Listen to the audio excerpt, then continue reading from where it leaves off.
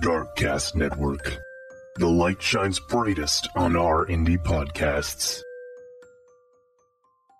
Chris, you have to leave the comment in there. You have to. Chris, do not leave that comment in there.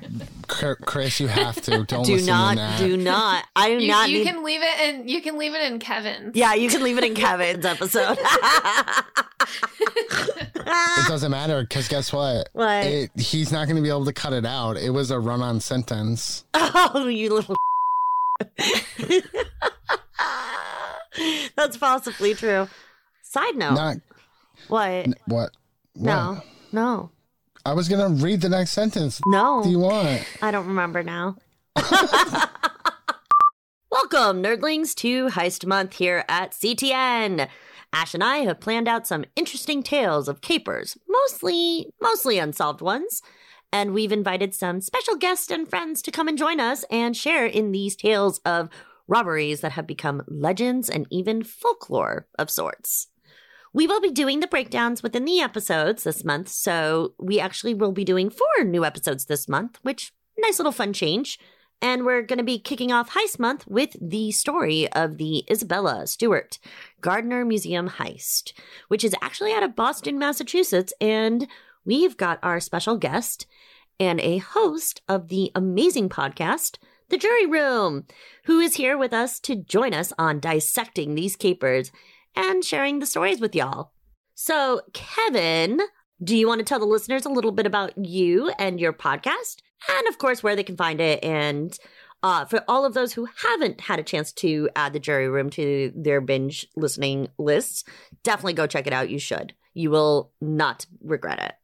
So my name's Kevin. I'm host of the Jury Room podcast, as some of you listeners might remember me from. We did the Sharon Harper case from the UK. Mm-hmm. But if you haven't heard of me, the Jury Room podcast is a single narrative, true crime-based podcast where I tell a story and then I bring a guest on for the next episode. So you are getting 4 episodes a month. Right now, I'm working on a series that I'm super, super excited about. And it's going to be a series within the Jury Room. You know, it'll be true crime content plus a series on addiction. It's going to be called Addicted. I'm hoping to start releasing episodes by May 1st. So with that being said, if you or a loved one has a story on addiction or substance abuse and you'd like to share that story, you can reach out to me at juryroompodcast@gmail.com. You can find me on most social media platforms at Jury Room Podcast. And wherever you are listening to this podcast, more than likely you can find me there. But yeah, I'm super excited to be here. Nat and Ash are probably like the OG of the podcasting friends that I've made, but the reality is that they have since become family, and I love them both very much, and I'm really excited to be here. So thanks for having me, guys.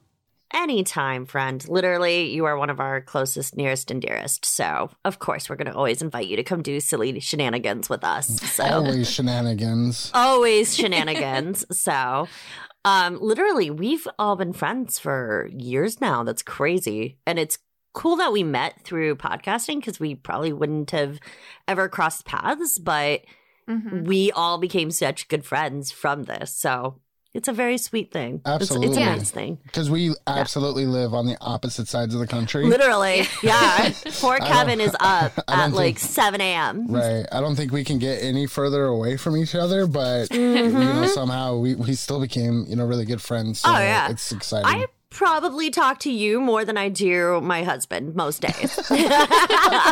Jay's always like, "How's Kevin?" And I'm like, "He's good." I'm your podcasting husband now. You are legit my podcasting husband for sure.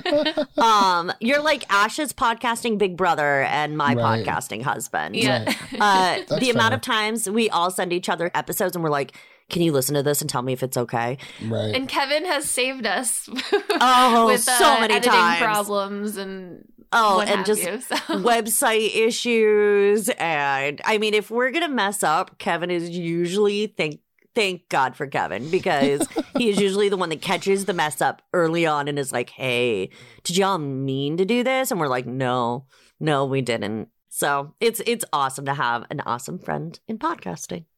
No, I agree 100%. And again, Yeah. thanks for having me. Oh, anytime. Yes, Nat and I are so happy to have Kevin here to talk about a somewhat lighter episode of CTN than usual. Mhm. And have any of us actually gone to the Gardner Museum? I have No. not, no. Yeah, I haven't either. No, So- and we're like close. I've been to the Boston Museum, but not Gardner. We'll have to add Gardner to the list, Ash. We'll have to go. Yeah, we'll add it to the big long list that we have. Yeah, we do. But it's New England. Kevin, when you come visit us, you can come to the Gardner Museum too. We'll go on an adventure. Absolutely. Deal. I'm on my way right All now. right, you get that plane ticket. It's coming. It's already on the way. I'm coming. I'm flying. I'm on the plane right now. Oh, okay, cool. I don't think they allow Wi-Fi on the planes anymore. You have to pay for it. So Yeah, just I be got aware. airplane mode. That's fine. Yeah, airplane mode. Right. This is the tone for the episode tonight, friends. This is the tone.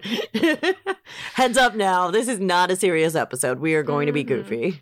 Yeah, we need to let her hair down every once in a while. So. Yeah, we haven't done it. This is kind of like a cross between Nerd Bites breakdown and kind of an episode. Kind of. Yeah, It's a it weird really is. mixture. So, this might be the epicness of all of the episodes of CTN. This might be it. Yeah, I'm pretty pumped to kick off the heist. I'm sure Hell you two are yeah. as well.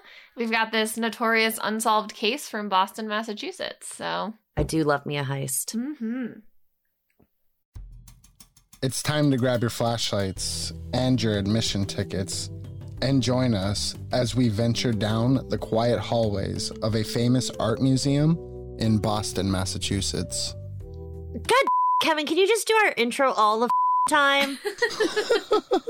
Why is it? That's not fair when Kevin sounds better than ours. All right, from here on out, it's Kevin doing ours. I'll give it to you every week, Kev. Thanks. Or you could just, you have it recorded now. You could just I'm put gonna it into your... every episode. It's gonna be we're going to the Boston Museum. Oh my God. Oh yeah, that's right. It does, stupid. I might do it just for funsies because it's pretty funny, but only on light episodes. On March 18th, 1990, thieves broke into the Isabella Stewart Gardner Museum and stole several invaluable masterpieces. 28 years later, the frames remain empty, as no one has ever been caught in regards to the theft, and the art stolen has never been found. It was a chilly February night in the winter of 1991 when a man by the name of James Marks returned home from a trip to Maine. Marks was from Lynn, Massachusetts, and had a home there. That night in February, an unknown gunman crept up behind him and would open fire on James Marks. Marks was killed with 2 blasts from a shotgun. The gunman would never be caught. He left on foot that night, and despite leaving behind some footprints, his identity has never been found.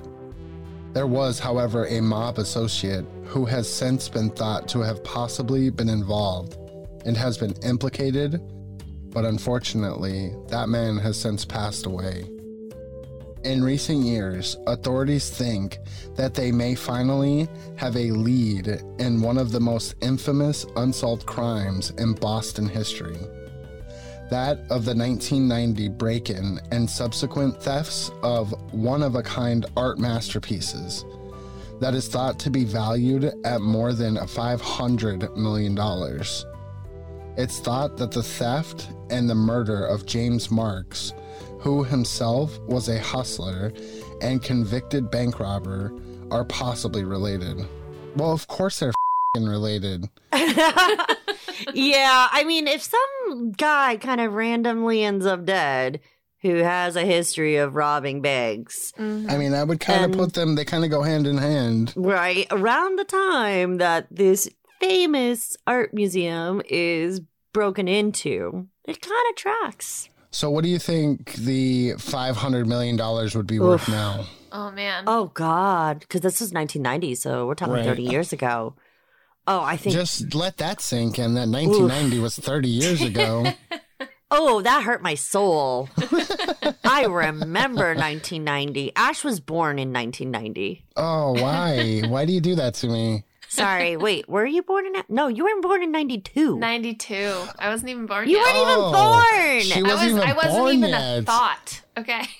Wow. Oh, Wow. So it just gets worse. Yeah, Cool. your brother was like 10 at that age. So, Sweet. yeah, we're old. We're getting old. Kevin's with me. We're old. It all begins with Isabella Stewart Gardner. Isabella was a wealthy woman who loved theater and the arts. She was a philanthropist, and through her What the... Why back to back? Why the Sorry. back to back? I'm so sorry. Philanthropic.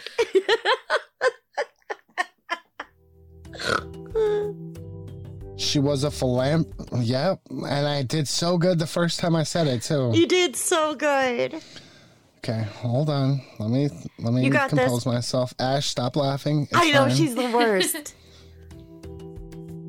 She was a philanthropist, and through her No. Oh my God, I hate you. I'm so sorry. And I This is didn't what I'm even talking know about. this was in there when I This- gave everybody their This is what I paragraph. go through every time I read a Oh, me too. Me too. bullshit. No, you two stop ganging up here. Okay. I'm going to just put more in. Philanthropic? Philanthropic. Yep, philanthropic. She was a philanthropist, and through her philanthropic work, opted to open her very own art museum after she realized that her art collection had grown to the point of overflowing in her own home. Man, I wish I had those kind of problems. I was God, just thinking that. I was like, man, I wish I could have that issue. my art it's filled up my house. I need to open a gallery. I have enough money to open my very own museum, and I Right. will name it after me, and it will have Right. all of my personal artwork in there. Oh, man. I can't even imagine having that much money. I mean, it's really nice that she did do something for the community, but could you imagine just like having all this priceless art in your home? No. Actually, maybe she should have kept it in her home. Maybe that would have been safer. Yeah. Just saying. Isabella and her husband would build the Isabella Stewart Gardner Museum in Boston. It would go to give art to the world and house some of the most prolific artists of all time's work. What the sentence? That's a weird all-time work. All-time? Okay. It would go to give art to the world and house some of the most prolific artists of all time. Dude, that is not working for me. That is No. a f***ed up sentence. I would just go with, that it houses some of the most prolific artists. That might be the All right. best way to go with that one. That sounds good. All right. Yeah, there's no fixing that. I don't know what I did. It was late. It's 2. It would go to give art to the world. Wait, what? Now it's this whole sentence is f***ed, Nat. It would go to give art to the world. Oh, okay. Yeah. Okay. That's a weird I got it. It's a weird- It would go on. Stop. Oh, yeah. I see where you're going with that. Yeah, go with what you're doing. That's right. It would go on to give art to the world and house some of the most prolific artists. Isabella would pass away in 1924 when she was 84 years old. That's pretty cool, though, that she lived to 84. Especially in that time. Yeah. That's Right. like, she's like 200 years old, basically. That's what that says right there. Yeah, and I don't know. It just seemed like she was happily married. Like, she seemed like a really nice person. Happily married, give back to the community. Well, let's not say she's happily married, but she could have been married. She was married. From what I was reading, she actually was happily married. Well, that's good. It was 1924. Everyone was happy back then, right? Of course, right. Right. Everyone. That's my assumptions. I've looked Right. at photos. I know. Because photos don't lie. Yeah. That's how that Right. works. It's like the internet. Right. They don't lie. Right. The Of course internet, not. everything on the internet is true. 100%. God. Her legacy would live on. However, through the museum and the generations of art connoisseurs who would venture to roam through the museum's halls. What no one would believe possible is that less than 100 years later, someone or a group of people would decide to pull off one of the greatest art thefts of all time. The FBI believes that the theft from the museum was worth at least $500 million, and the museum itself has a $10 million reward just for any information that could lead to the art being found and recovered. That reward is the largest reward ever to be offered by a privately owned institution. The theft would include some of the greatest works of art to ever paint their way across history. Among them was the concert, right? That's the concert, right? Okay. Yeah. I wanted to add some artistic name to it or something. I know. I had to double check that one like 4 times. I was like, really? Just the concert? The concert. Vermeer. Yeah. Among them was the concert, which was one of only 34 known paintings to exist from the renowned Dutch artist Johannes Vermeer. The artist behind the portrait, The Girl with the Pearl Earring. The concert is thought to currently be the most valuable unrecovered painting in the world. Wow. Not content with just one Dutch master artist, the art thieves would also take the only seascape ever created by famed artist Rembrandt. The piece stolen was titled Storm on the Sea of Galilee. Galileo. Oh, God. That's staying in, too. Oh, and this is the episode we got sued on. Oh, my God. This is the episode that Chris is going to be like, nah, bro, I'm not editing it. Chris is going to be like, so we're going to have to talk about raises. The piece stolen was titled Storm on the Sea of Galilee. They would also take several other paintings and sketches by Rembrandt, works that were nearly 400 years old and almost priceless.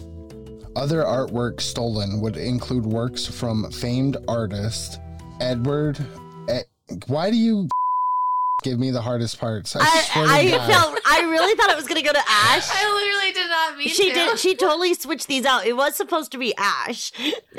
All right. I am going to definitely butcher the out of these. I hate name pronunciations.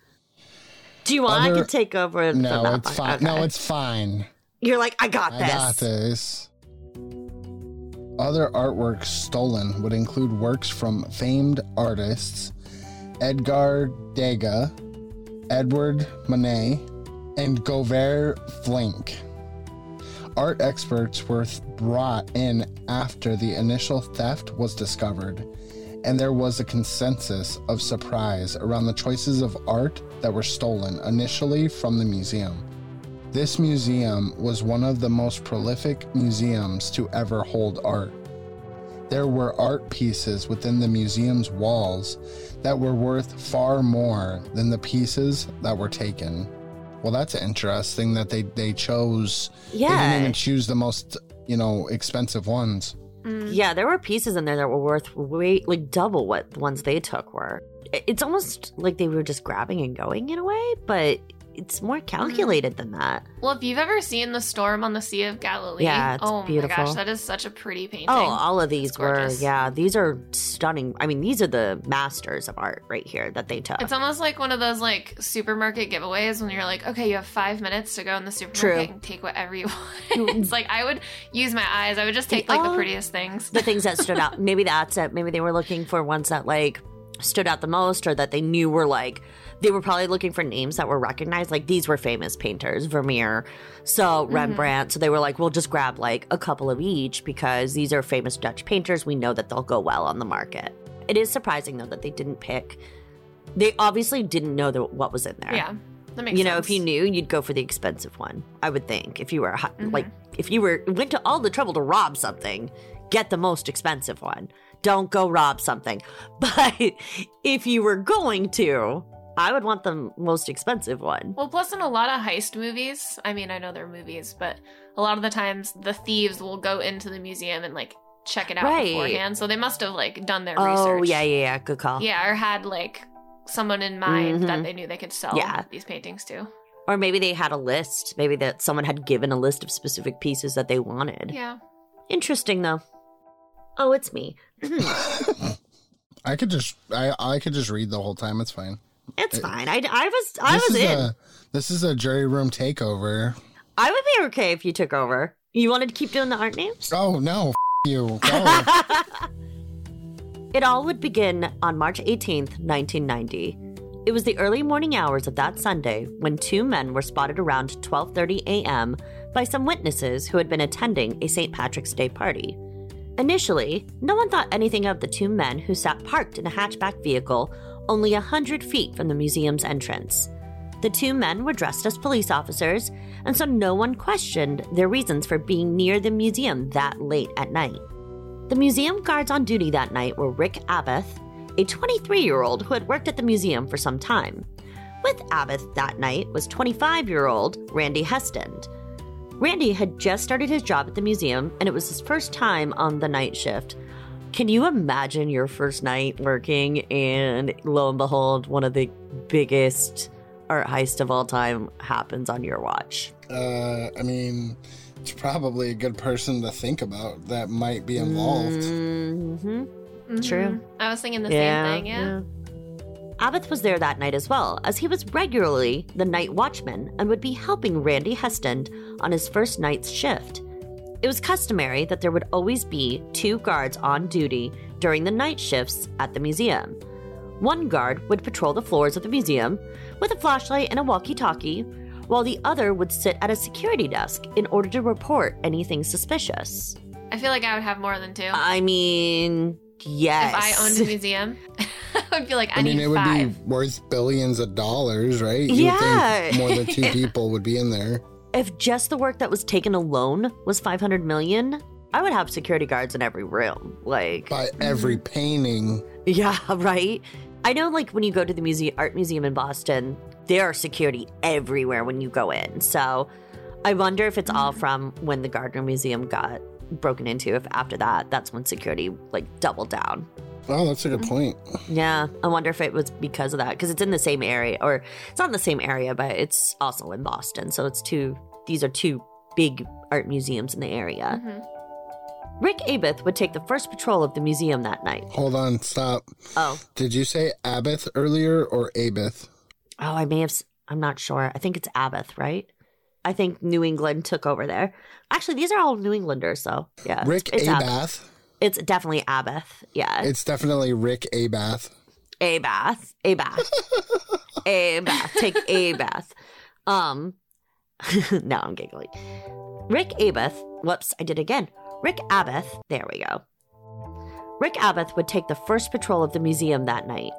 While walking the halls, he was caught off guard when fire alarms began to ring throughout the museum.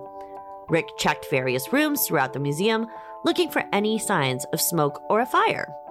But he wasn't able to find the source of the issue that had triggered the museum's fire alarms. Rick Abath immediately returned to the security room in order to check the museum's fire alarm control panel. The panel showed that there was smoke in several of the museum's rooms, yet no smoke had been seen by Rick on his check through. Rick decided that it must have just been a malfunction with the control panel, and that's what had triggered the alarms. Rick shut the panel down so as not to trigger any further alarms. No! I know. Convenient. That night. Convenient. That's like the scene in the movie that you see when you're watching and you're like, no. Right? You're like, don't do it. Sir, it's not good for you. It is convenient, however, right? It's a little convenient. Mm-hmm. Yeah. What is your guys' favorite heist movie? Oh, favorite heist movie? Oof, I've got a lot. Yeah, I really do. I love a heist. I love Italian American Job. Animals. Oh, yours is American. I haven't seen that. It's a new one. I have to watch that one. I really like Italian Job. I am a big fan of Italian Job. I think the best heist movie, well, one of the best heist movies was The Inside Job with Denzel Washington. That's like serious. That was a good one. Yeah, actually, I should watch that. It's been a long time. Oh, you know, I like the Oceans movies too. They're fun. Those are good too. Those are just like fun. They're good. I actually just watched that. What started this all actually was that I was watching Oceans 8 for the first time. And I'm watching it and I enjoyed it thoroughly. I know it didn't get good reviews, but I enjoyed it. And the whole time I was like, I want to do a whole series on just heist. And that's how this came from it. Because I just find them entertaining. Have you guys seen the movies Have You Seen Me? No. Is it good? Oh my God, it's so good. Really? Maybe I'll watch that. Have you seen me? Oh, wait. Is that the one with the magicians? Mm-hmm. Oh, I've been wanting to see that forever, and I have not actually sat and watched it. Maybe I'll do that this weekend. See, and you get movie recommendations in this podcast today. You're welcome. Where was I? Rick Abbott would return to his rounds. Right. He's shut off all the alarms now. So, yeah, there's that. Oh, Rick. Rick. This was a bad call. Rick Abbott would return to his rounds. He picked up where he had previously been, and then would make one quick stop at the museum's side entrance, where he opened the door and then subsequently shut it once more. He never explained to Randy Heston why he had opened the side entrance door. Suspicious. Don't be suspicious. Yeah, it's a little shady. Rick Abbott. I also need to correct myself really quick. So I was thinking of the wrong movie. I was thinking of 21 with Jeff Sturgis. 21 is a good one too. I haven't seen that. Yeah. It's kind of like heisty, I guess. They're like, they go in and they wreak havoc. So. Do we consider like Snatch? Is that like a heist movie? It's.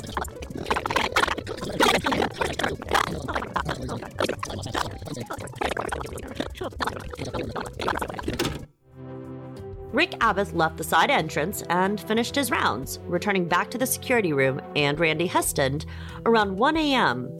Upon Rick's return to the security room, Randy would pick up his shift and begin to make his rounds throughout the Isabella Stewart Gardner Museum. It would only be 20 minutes later before all hell would break loose upon the Isabella Stewart Gardner Museum. At 1:20 a.m., the two officers would drive up to that side entrance, right where Rick Abbott had been opening the door just half an hour before. Convenient. The officers rang the museum's entrance buzzer. The buzzer's interface would patch them through directly to the security room and Rick Abbott. Once they had Rick on the intercom, they explained to him that they were police officers who'd been sent to investigate a possible disturbance at the museum. To Rick Abbott, the two men looked just as one would expect an officer of the law to look. They wore what looked to be real police uniforms, from what he could see through the museum's television monitoring system. Rick hadn't heard any disturbance outside of the fire alarms, but he assumed that with it being St. Patrick's Day, someone had possibly gotten too drunk and climbed over the museum fence, and witnesses had reported the incident to the police. That's an assumption. Mm-hmm. Like, I don't know. I feel like it'd be a red flag, though, right? Like, all of your fire alarms have just gone off, and now the police are showing up at your doorstep. Like, maybe that is why they picked the St. Patrick's Day, because they're like, oh, well, we could just say somebody jumped the fence. I hadn't even really put together the time frame, too. That's a good call on the date. Mm-hmm. Yeah, like, pick the rowdiest day of the year in Boston. And the rowdiest day, but all the other police officers are going to be probably in the city dealing with those rowdy people. All right, Ash. I see where you're going. Good call. Gears are turning. You got this. Yeah, you got this. Rick let the officers into the museum, allowing them into the locked foyer. Foyer? Foyer. I always struggle. Foyer. I always struggle on that word. I think it's foyer. Right? Foyer, yeah. I think okay, I'm going with foyer. I think you can say either way, but yeah, foyer. In American English, foyer. In British English, foyer. We're New Englanders. This is not the worst word they've gotten. Especially. I like PTSD'd over especially. Don't forget espresso. Espresso. Yeah. Espresso. Yeah. How do you say it? Espresso. What do we say? Espresso? Espresso? You're supposed to say espresso, I think. But yeah, everybody says espresso. It's an S, but everybody says it with an X. X. Yeah. Or both. Espresso. I put a f***ing L at the end for some reason, and I cringe every time I hear it in my recording. What is it? What word? Both. Both? Both. Both. Both.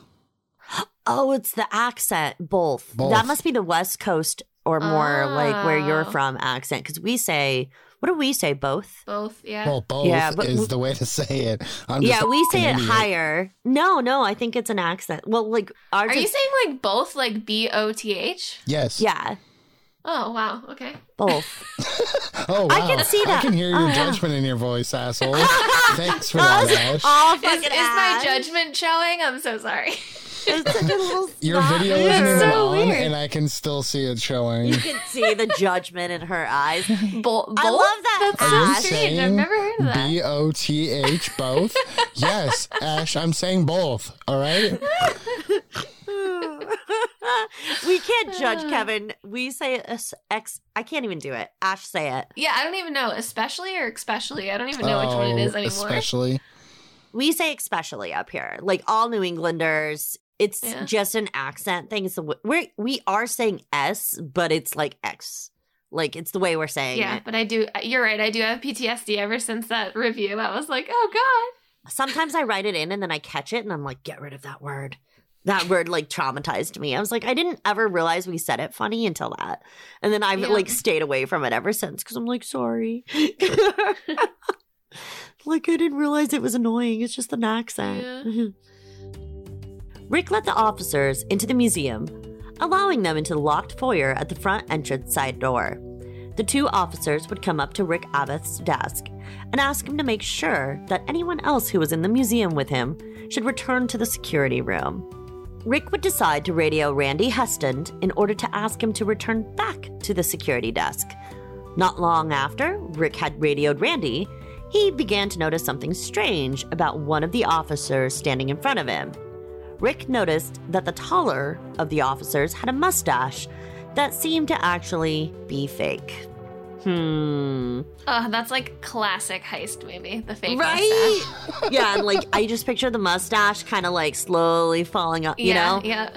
Old-timey, silly, like all I can picture is like this Charlie Chaplin type mustache. I'm sure it wasn't, but that's all I can picture is this like giant mustache. The shorter officer looked over at Rick Abbeth as he stared at the young man. The officer commented that Rick looked very familiar to him. He then told Rick that they actually had a warrant out for Rick's arrest, and Rick should walk out from behind the desk and show the officers his identification. Rick recognized the officer's authority, stepping out from his desk and away from the one panic button that was within his reach behind his desk. The shorter man forced Rick Abbeth against the security room wall, spread his legs, and handcuffed him. Oh, Rick. Rick, my friend. So why? Yeah, that's strange because you'd think that if you were a guard at the museum, they would have done a background check on you. So I feel like if you had a warrant out for your arrest, you probably wouldn't have gotten hired there. Yeah. Why was, I mean, obviously he didn't have one, but why?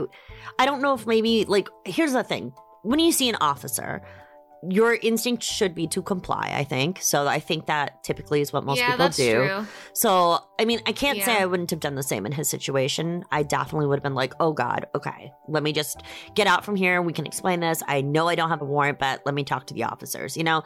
So I can understand that. It's just like, oh man, because you know where this is going. You're just like, dude, no, don't do it. Yeah, it's like that movie scenario again. It's yeah. Like, no. It does feel like a movie. Like you read this and you're like, this can't possibly be real. Rick Abbeth noticed that the officers didn't frisk him before handcuffing him, a practice that was customary for cops to do when arresting an individual. As Rick Abbeth was being handcuffed, Randy Heston walked into the room, returning from his rounds as Rick had directed him to. As soon as Randy entered the security room, the officer with the fake mustache would grab him and turn him around, immediately handcuffing the new guard. It was at this point that the two men admitted they were officers of the law, but weren't. We're not. Yeah, we're. Yeah. I was like, what the f*** did I write? God, I hate 2 a.m. me.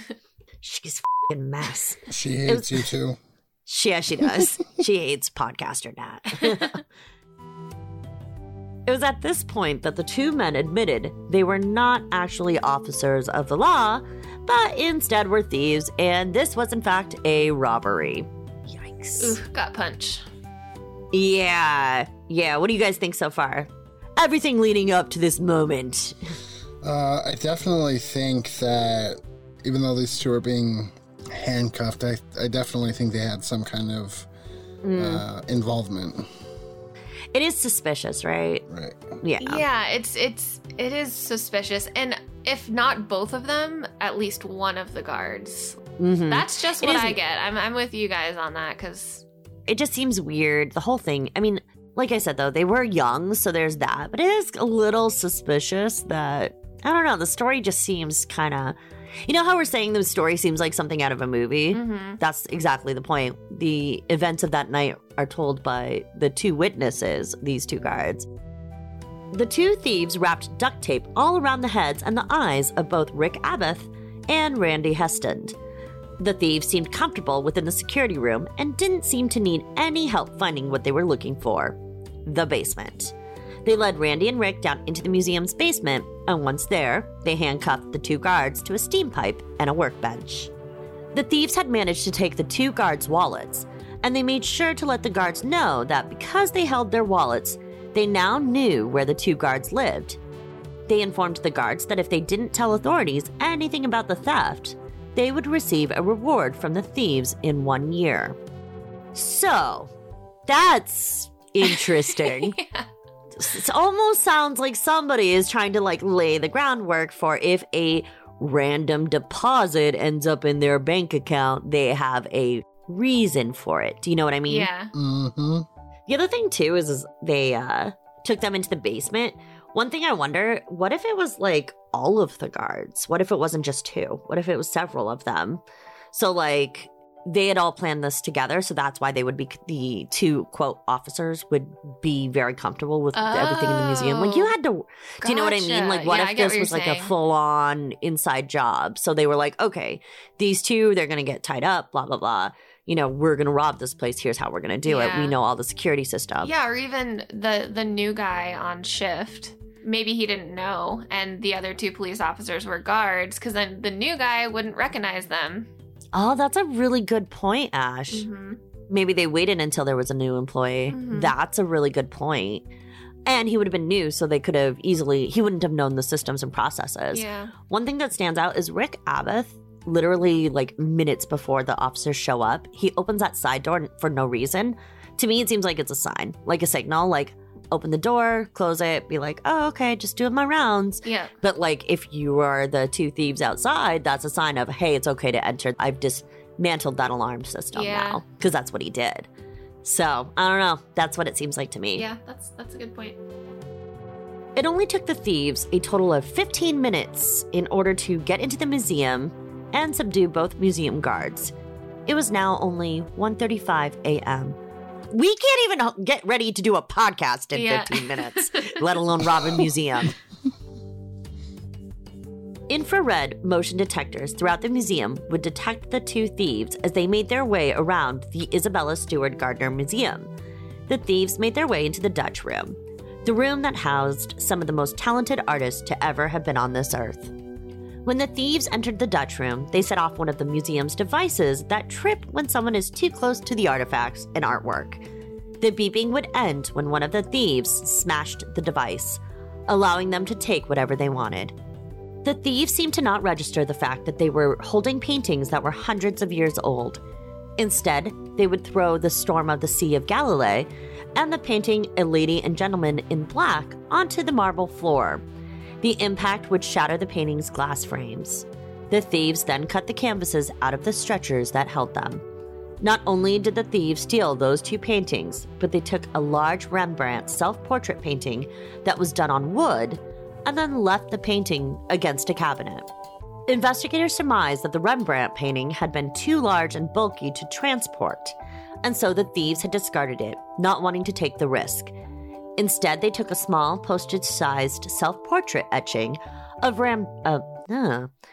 Instead, they took a small postage...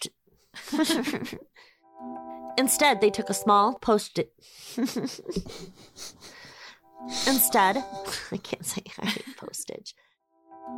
Instead, they took a small postage-sized self-portrait etching of Rembrandt that had been on display directly below the large self-portrait. Am I done? I'm done! Come on, Ash. You got this. Oh, God. Isn't Rembrandt... Ash, catch him. Isn't Rembrandt a toothpaste company? I think after the artist, yes. All right. No. It started before the artist was born. He's named for the toothpaste. All right, ready for this? show. Can I go smoke? Yeah, go for We it. could take a break. Oh, wait. Are we taking a pause? Because I'm okay with that. Chris, we're pausing.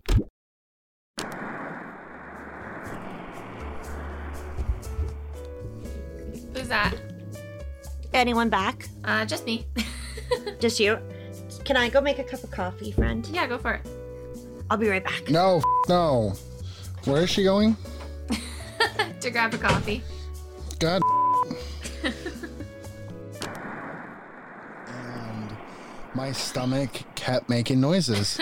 Like it was, and I could I knew it was picking it up. And so when I was editing, you could literally hear my stomach making noises. Wait, what? I was so like, funny. hell yeah. This is none of your fucking business. No, we're talking about stomach noises. Oh, I hate stomach noises. We're both hungry. Yeah, I am too, actually. So it's like, we're almost done. Nah, I'm going to make it miserable for you. I got this. Chris will just cut it. He's used to this. Ash and I had a whole conversation with Chris right now, so it's fine. Aw, what did we Yeah. tell Chris? That you suck and that he That's not shouldn't true. like you I'm anymore. the best. Chris loves me, and we are buddies, and I'm the best boss ever, and he's employee of the month, and that's why you two don't ever get employee of the month. First Chris is of all, employee of that's the month. gross because you told me. Oh, so you just tell everybody they're employee of the month or what? I mean, maybe. Fair enough. It's kind of a blanket. It really means nothing to anyone at this point. Wait, Wait, I'm always employee of the month. I was gonna say I like being employee of the month. What the?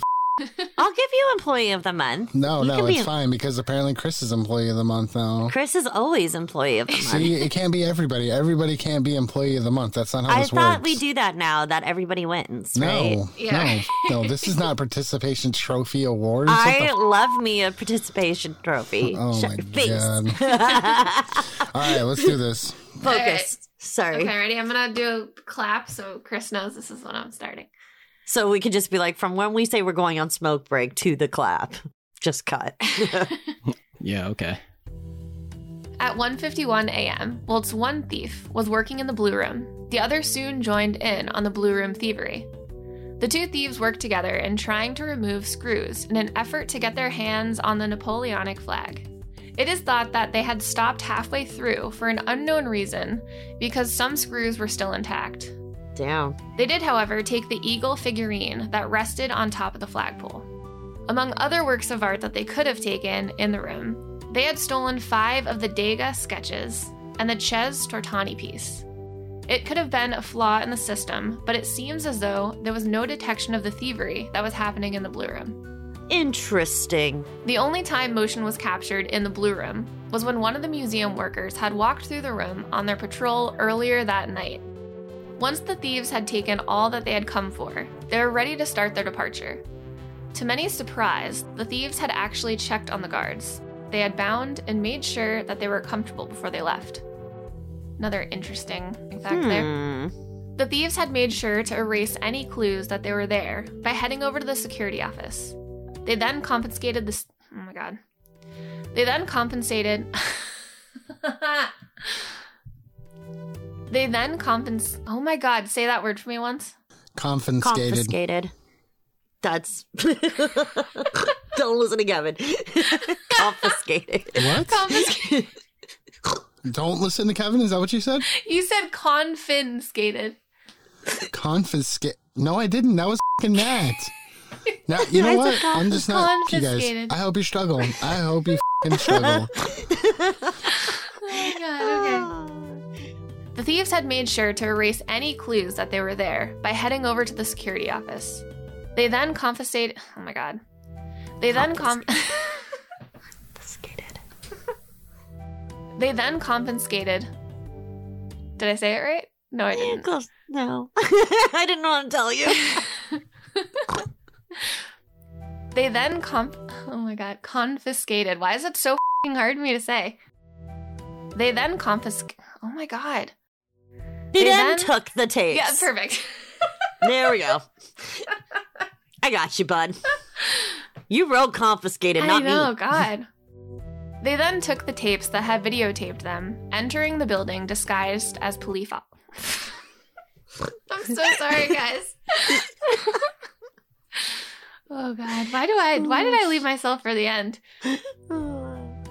They then took the tapes that had videotaped them entering the building disguised as police officers, along with any other video with possible exposure to their identity. That's interesting. So now the videos are just gone, so the only actual accounts of what happened that night are the two guards. Mm-hmm. And it's interesting that they knew exactly where the security office was. Also, that is very intriguing. I mean, yeah, if you go through the museum, it's pretty easy to find them, I would assume. I couldn't tell you, and I go to museums a lot, but I'm sure if you were, like, casing the joint, you probably would know. Yeah, but that's true. Still, it's weird. It's weird. Why take the video? I get why they took the video, sure. It's just a little suspicious that those videos would be the one thing to say, like, who was actually in that museum that night, and they're just gone. So, I don't know. That's weird. Super sus. Yeah. Super sus.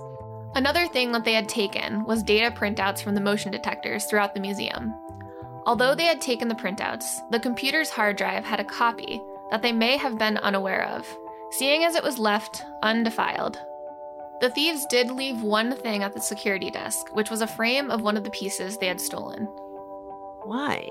I wonder if they just left it there as like a taunt? Or maybe they're like, we don't have enough space in our arms to carry all this. They're like, this is gonna just stay here. Yeah. That's what they did with the Rembrandt, so fair. Next on their list was to take the artwork out of the museum, which we can only assume they did via the side entrance because data shows that those doors were opened at 2:40 a.m. and one last time 5 minutes later at 2:45 a.m.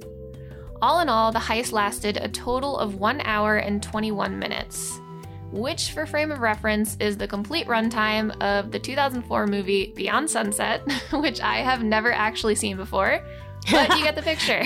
So basically, in the time it took to watch one movie, they have robbed a full museum. Yes, yep. Okay. And bound the guards. Yep. Oh, yeah, that too. And taken all the evidence. Yep. Wow. Like any other 24-hour job, you rotate shifts throughout the day or night. The next round of guards were headed into their shift when they noticed something seemed off. Their gut told them something wasn't right when they couldn't reach any of the guards on duty that they were supposed to be relieving. Their intuition was right. Something was wrong. Trust your gut. Trust your gut, nerdlings. The security director was called upon, and they entered the building. They noticed right away that there was no guard at the watch desk, which was very, very unusual. So they called the authorities in. When police got there, they secured the building by searching the grounds. In doing so, they had found the previous shift's guards tied and bound in the basement. In 2013, the FBI had their sights on a possible suspect, or multiple suspects. The FBI had stated with a high degree of confidence that they believe they had pinpointed who the thieves were. They had also stated that these thieves were based out of the mid-Atlantic region that stretched out to New England. The information is very limited as to what happened and who done it. Were any arrests made? No. Interesting. It is believed that following the heist, the stolen works of art had made their way to Connecticut and Philadelphia. The authorities had a lead when they had caught wind of a possible sale that had gone down in Philadelphia in 2002. We are not sure if anything had come of this possible sale, but the authorities did ask for the public's help if any further sales were conducted or known about. As we stated before, the authorities had believed they had the right suspects in mind. In 2015, the authorities had stated that both suspects had died. There was not much more said on the subject, and no names were released. I'm surprised they didn't name who they were. Yeah, I don't know. Maybe it's still under investigation, so they're trying... Must be. Or maybe they're trying to recover the work, so they don't want to. Well, the thing that I was thinking as we were writing this script is I was like, this was 30 years ago. I'm sure within the next decade that these artworks are going to come back because, if somebody passes on and their family has to go through their belongings, and they don't know their stolen artwork. I see where you're going. We're bound to find them in the next couple decades, I feel. Because typically speaking, a lot of times those get donated back to museums. Yeah, or even if there's no family, there's an estate sale or something. 100%, and that ends up at back some point. Yeah, that makes sense. The biggest question on everyone's mind is how did they get away with it? These people must have had someone helping them. Unknown sources may have the answer to that burning question. These thieves were most likely connected to a gang that was based out of Dorchester. This is quite literally something that would seem like it came out of a movie. This gang in Dorchester was in tight with a Boston Mafia boss by the name of Frank Salem. A lot of gangs will have a cover business, and this gang was no different. They ran their business out of a car repair shop, and surprise, surprise, this shop was run by a man that was in and out of the law, Bobby Donati. So why is Bobby Donati important in this story? Well, a man by the name of Miles J. Connor Jr. was another art thief that had talked with authorities about Bobby. Miles believed that Bobby and another man by the name of David Houghton were the brains behind the Gardner heist. Seeing as Miles himself was an art thief, he knew the signs. Miles had also worked with Bobby on an art heist previously. So in that case, Miles was in prison when the Gardner heist took place, so he was automatically given a pass because he had a solid alibi. Ah, but that doesn't mean he didn't have connections to the outside world. Oh, that's true. While Miles was talking with authorities, he had also stated that David Houghton had visited him in jail after the heist went down at the Gardner Museum. David had stated that he and Bobby would get Miles out of jail by selling the stolen artwork and coming up with the money that way. This seemed familiar to Miles because in order to get a smaller sentence, he had given the authorities some of the stolen artwork that he had taken in a previous heist. Oh, okay. So there's more motive behind stealing the artwork because they can get their friend out of jail. That's interesting. I'm sure, and the money. Let's be Yeah. real. The money. The Gardner heist still remains unsolved to this day. We're sure authorities have possible whereabouts of the artwork, but they most likely don't have enough evidence to follow through with a solid investigation on where they reside. You can search online to see a list of all the beautiful artwork that was stolen. Art ranging all the way back to the 1600s. And hopefully one day in the future, these fantastic pieces of art will be set back in their rightful place for all to enjoy and gaze upon. In honor of the missing artwork, the museum has opted to maintain and display the empty frames, in hopes that perhaps one day the artwork will be returned and can be placed back into the frames so they can all enjoy their beauty once more. Whew, that's crazy. Yeah. So, thoughts. Thoughts. The big question. The big question here. Kevin, what's your thoughts? I definitely think that the guards were involved somehow. Mm-hmm. Even if they had to make it look like they weren't involved, I think somehow somebody within the guard. Like an inside job, a little bit. Absolutely. Yeah, I would agree. Somebody knew something, whether or not it was these two or just they were set up, what have you. Somebody in the guards definitely knew. What if it was somebody from her estate? The Oh. museum was still ran by her estate, right? Or was this? Yeah. Right. So what if somebody within her family or whoever ran her estate had the artwork stolen so they could get paid for the insurance and get paid for the art? Good call, because all of those pieces are insured. Right. Oh, I never thought of this as being possible insurance scam, too. Could be anyone in the museum, too, for that matter. Right. I definitely think there's an inside jobs aspect to this one. I always have. Like, for 30 years, nothing's been found. Like, you don't just pull that off at it, you know? Right. Like, this was well planned. Plus, there's a lot of little things that, like, add up. Like, the fact that the guard opened the door for no reason to the side. I'm going to come back to that because, to me, that's a signal. The fact that, like, he had just dismantled all of the fire alarms within there. The fact that he had stepped away from the one security alarm he could have hit that would have brought the police. That's, yeah, I don't know. It's all really, like, a lot of little things that add up. Yeah, definitely. And he turned off the alarm system. Do you think the door opening was him checking to see if it was off Oh. or on still? Like, that's the big question, though. It's like, yeah, why did that door get opened? Yeah, and because that was the door that the thieves were coming in and out of. That's Yeah. where they literally loaded up their cars. So, I don't know. It's weird. So what do you think there's a big gang affiliation with this, or? It's possible. I mean, all of these guys could actually work for the mob. That's not even... To me, that seems like they could both be in play. Yeah, that's true. I think somebody got away with something and they are probably laughing all the way to the bank. I mean, it's kind of like, yeah, this has gone down as one of those, like, urban legends at this point kind of thing Right. with this. It's a lore now and a myth with this museum. So yeah, I don't know if they'll ever recover the paintings. I think it'd be great if they did one day. I don't know if they will. I agree 100%. Yeah, I doubt they're ever going to get them back, but it would be nice if they did. It would be really nice. I think it's very sweet that the museum itself leaves the frames so that, one, it's history too. As much as it sucks, it is history, and you do kind of have to just acknowledge that this theft happened and learn from it.